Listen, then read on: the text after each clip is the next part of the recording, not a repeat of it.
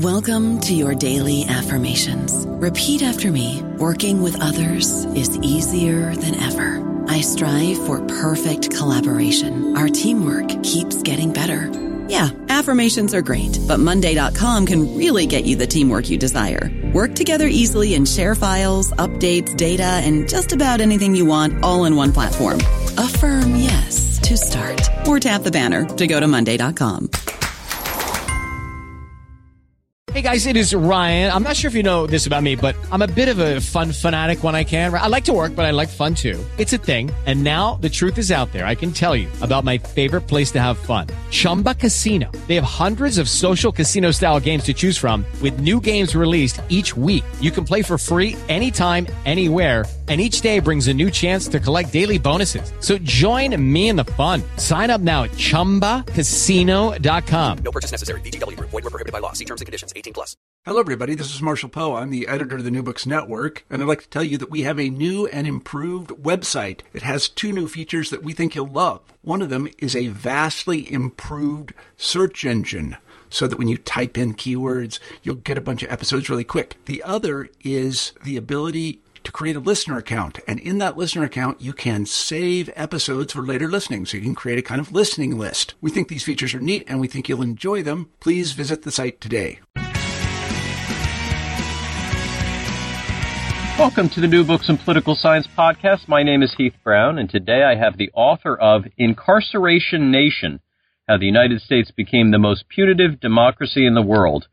The book is published by Cambridge University Press, and the author is Peter Enns. Peter Enns, how are you doing today? I'm doing great, Heath. Thank you very much. Yeah, such a pleasure to have you on. Let's hear just a little bit about yourself before we talk about your interesting book. So, who are you? Sure. Associate Professor in the Department of Government at Cornell University and Executive Director of the Roper Center for Public Opinion Research. Yeah, wonderful. And these 2 really interesting parts of your life, I'm sure, have contributed very much to this book that you've written. Let's talk about the book. And before we get to the why, and it seems to me that this is very much a why book, before we get to that, let's talk about the what. That is, what do we know about the incarceration rate in the country? How has it changed over time? And maybe how is it different in the U.S. versus elsewhere? So tell us just about mass incarceration first. Sure. Yeah, probably the key factor with mass incarceration is to understand that the U.S. has the highest incarceration rate in the world. And I guess the follow-up to that is that has not always been the case. And so if we look back to the 1950s, the U.S. incarceration rate was between Finland and Denmark, so it wasn't especially anomalous. But through the 70s, the U.S. incarceration rate began to rise. It continued through the 80s, 90s, and 2000s. And so it was this decades-long process that led the U.S. to really be the world's most prolific imprisoner. Now, your book seems to be a response to a perception of why incarceration rates have changed so dramatically in the country. Before we get to your argument, what are the main camps that explain these changes? What are the alternative explanations for this increase that you just described to us? Well, there's a fair amount of agreement that policy changes were a critical factor, and so a lot of these relate to how we sentence and punish crime.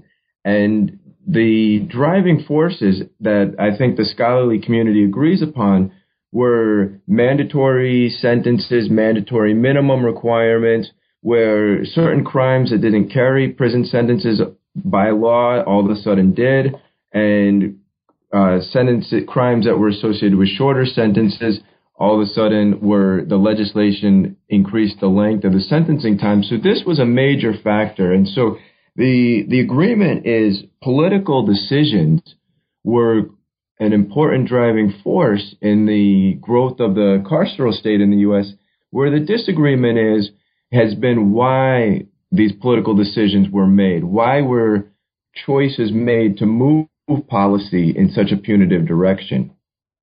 Now, your approach to this, I think as you begin to allude, is a little different, and you're focused on public opinion.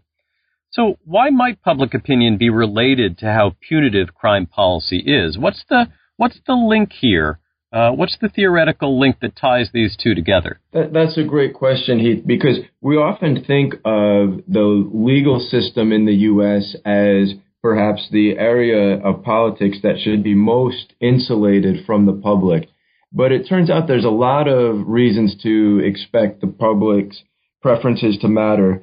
One, in many states that have ballot initiatives, the public can actually vote on legislation. And so one of the most prominent examples is California's 3 strikes law, where a third felony now carries, based on this law, 25 years to life imprisonment. But then the other factor that is often overlooked, legislators have a tremendous influence on the criminal justice system and the incarceration rate, both because they can change punishment requirements and how crimes are defined and the associated sentences. And so that's what I was alluding to earlier. They also, of course, influence the budget, and budget allocations really have a major influence on the capacity of the criminal justice system. But even if we go beyond that, we need to remember in the U.S., many prosecutors and judges are elected. And there's also a fair amount of research, some of which I've done, showing that even when judges enjoy life tenure, so here I'm thinking of the Supreme Court of the United States, Supreme Court decisions tend to follow public opinion. So there's a host of reasons to expect that the public's shifting preferences are going to influence outcomes in the U.S. criminal justice system. Now, you show this in so many different ways, and some of it is very statistical, and we can get to that in a moment. But in Chapter 3, you have this interesting historical analysis of what Republican lawmakers were thinking about crime, particularly in the 1960s. Will you talk a little bit about how the Nixon administration thought about crime as a policy, but also as a campaign issue? Sure. And when I was first doing this research and giving talks, audience members would often say, how can public opinion be a driving force? And Nixon would often come up as an example, that Nixon was campaigning on being tough on crime. Nixon was leading the agenda. So I decided to look into this. And one of the key puzzles for me was, if Nixon was leading the way, why did his 1968 campaign emphasize law and order and being tough on crime? That was such a priority. Yet in 1960, in his unsuccessful campaign, that wasn't the case. He wasn't mentioning crime or law and order. So I was puzzling about why this change.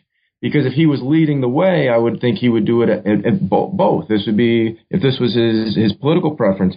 But it turns out, and one way I got at this was looking at internal memos from Nixon's campaign. And what we see is they were polling the public. They were looking at other polls at the time in 68 and kept finding in the data that the public was concerned with crime. Public wanted a tougher approach.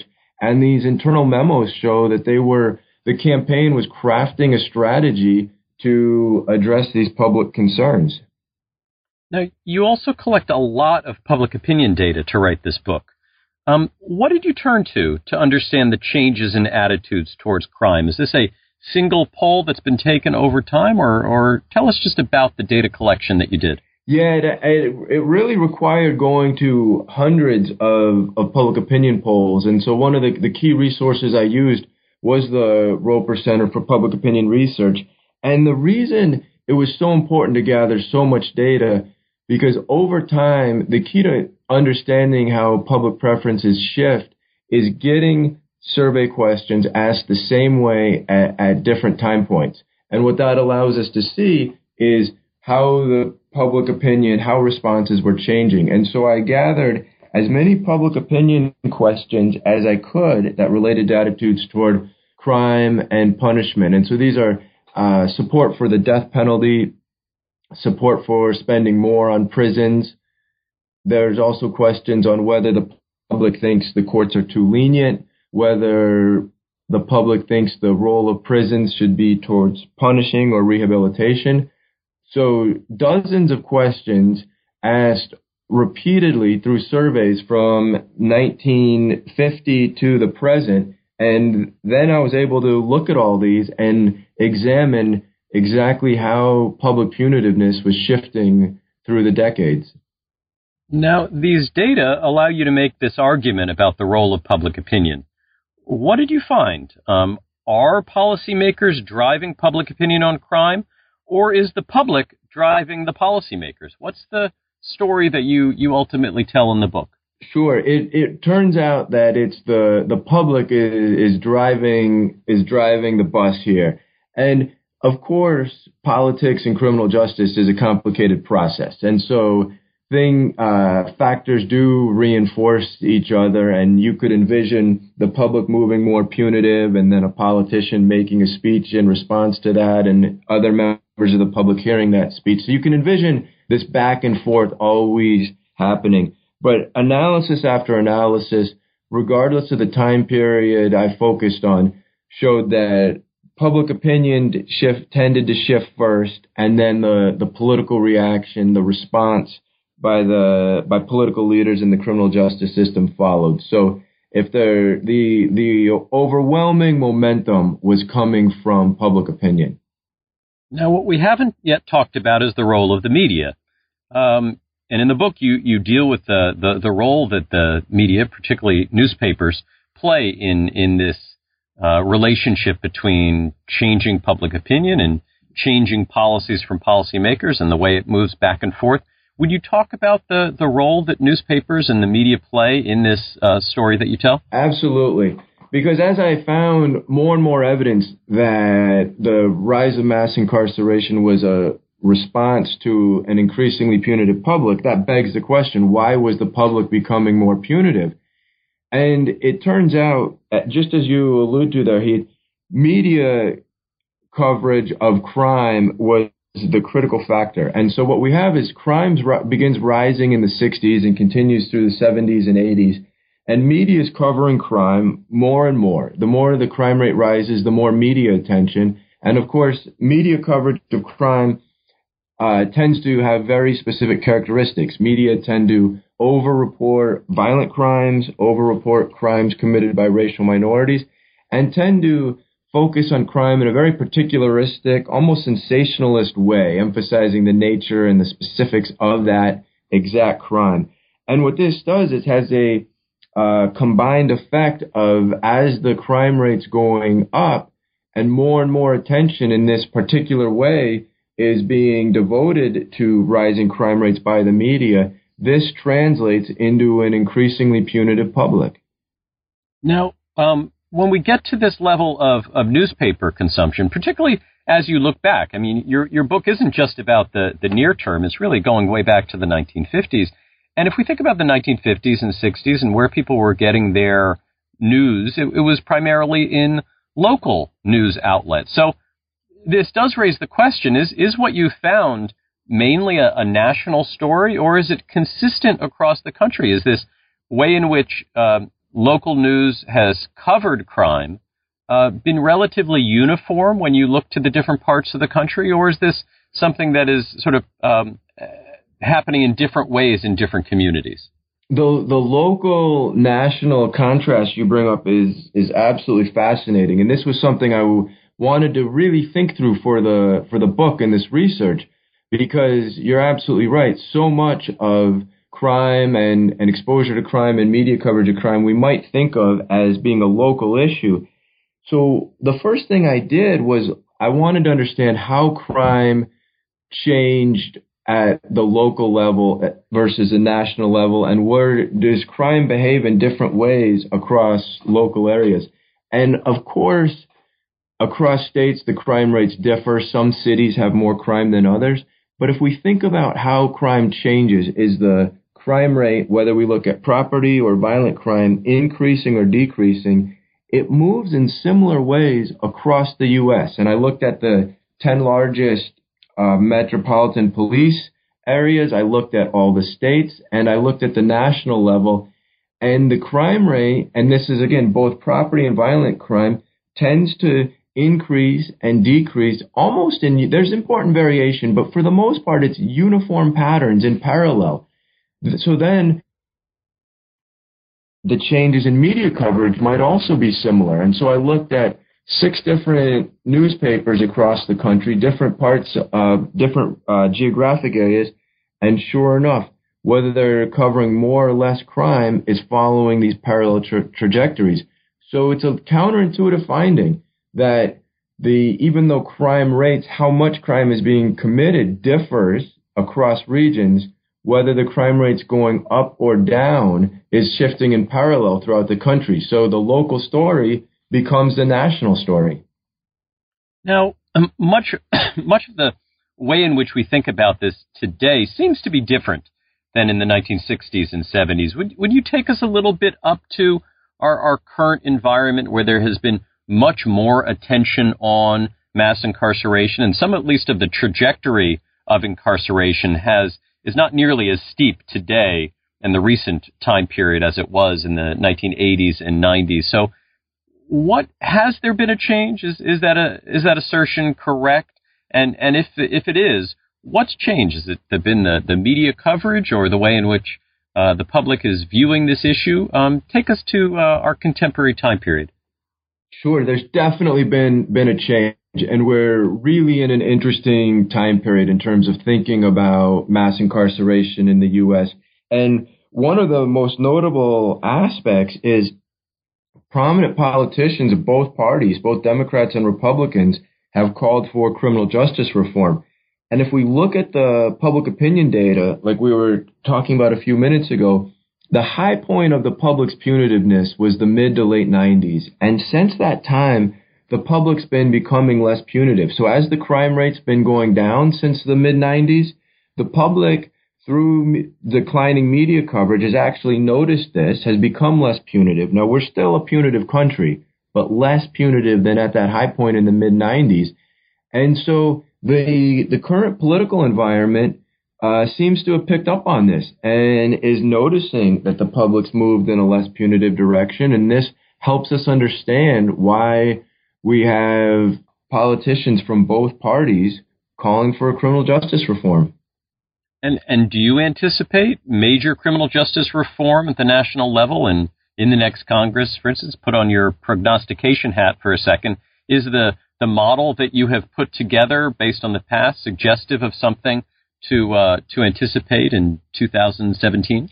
Well, definitely it suggests changes, and how big the changes are going to depend on a couple factors. So one thing we have to keep in mind, the U.S. has become such a punitive country in terms of how we punish. Major changes need to take place to essentially undo what was been done to get this country back to the level of other advanced industrial democracies, or to even get us back to the type of criminal justice system we had in the 60s or even early 70s. And so the amount of change that has to occur is massive. So will we see that level of change? That's hard to say, but I'm definitely optimistic that we will see continued calls and real reforms in the coming years. The key factor, though, I think, is both the crime rate and media coverage of the crime rate. If the crime rate continues to decline, I predict the public will become even less punitive and the criminal justice system will follow. If the crime rate goes up, then a lot hinges, as we've discussed, on media. If media continue to cover crime in the if it bleeds, it leads fashion, rising crime rates could really start the process all over again of a more punitive public and the criminal justice system following. But media has a lot of choices, and we see this more recently with media sometimes presenting a more nuanced view, talking about the root causes of crime or what policies might be the best approach to addressing crime, and also some media coverage of serious imperfections in the judicial system. And if media provide the public with a more nuanced, comprehensive view, rising crime rates don't have to translate into a more punitive public. So it really depends, I think, on what crime does and what media does in the coming years.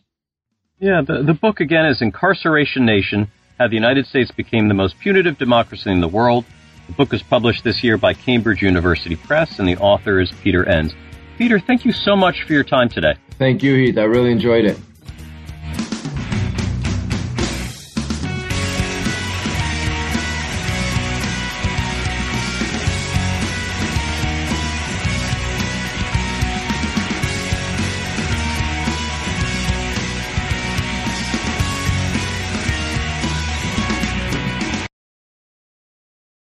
Judy was boring. Hello. Then Judy discovered ChumbaCasino.com. It's my little escape. Now Judy's the life of the party. Oh, baby, mama's bringing home the bacon. Whoa, take it easy, Judy. The Chumba life is for everybody. So go to ChumbaCasino.com and play over 100 casino-style games. Join today and play for free for your chance to redeem some serious prizes.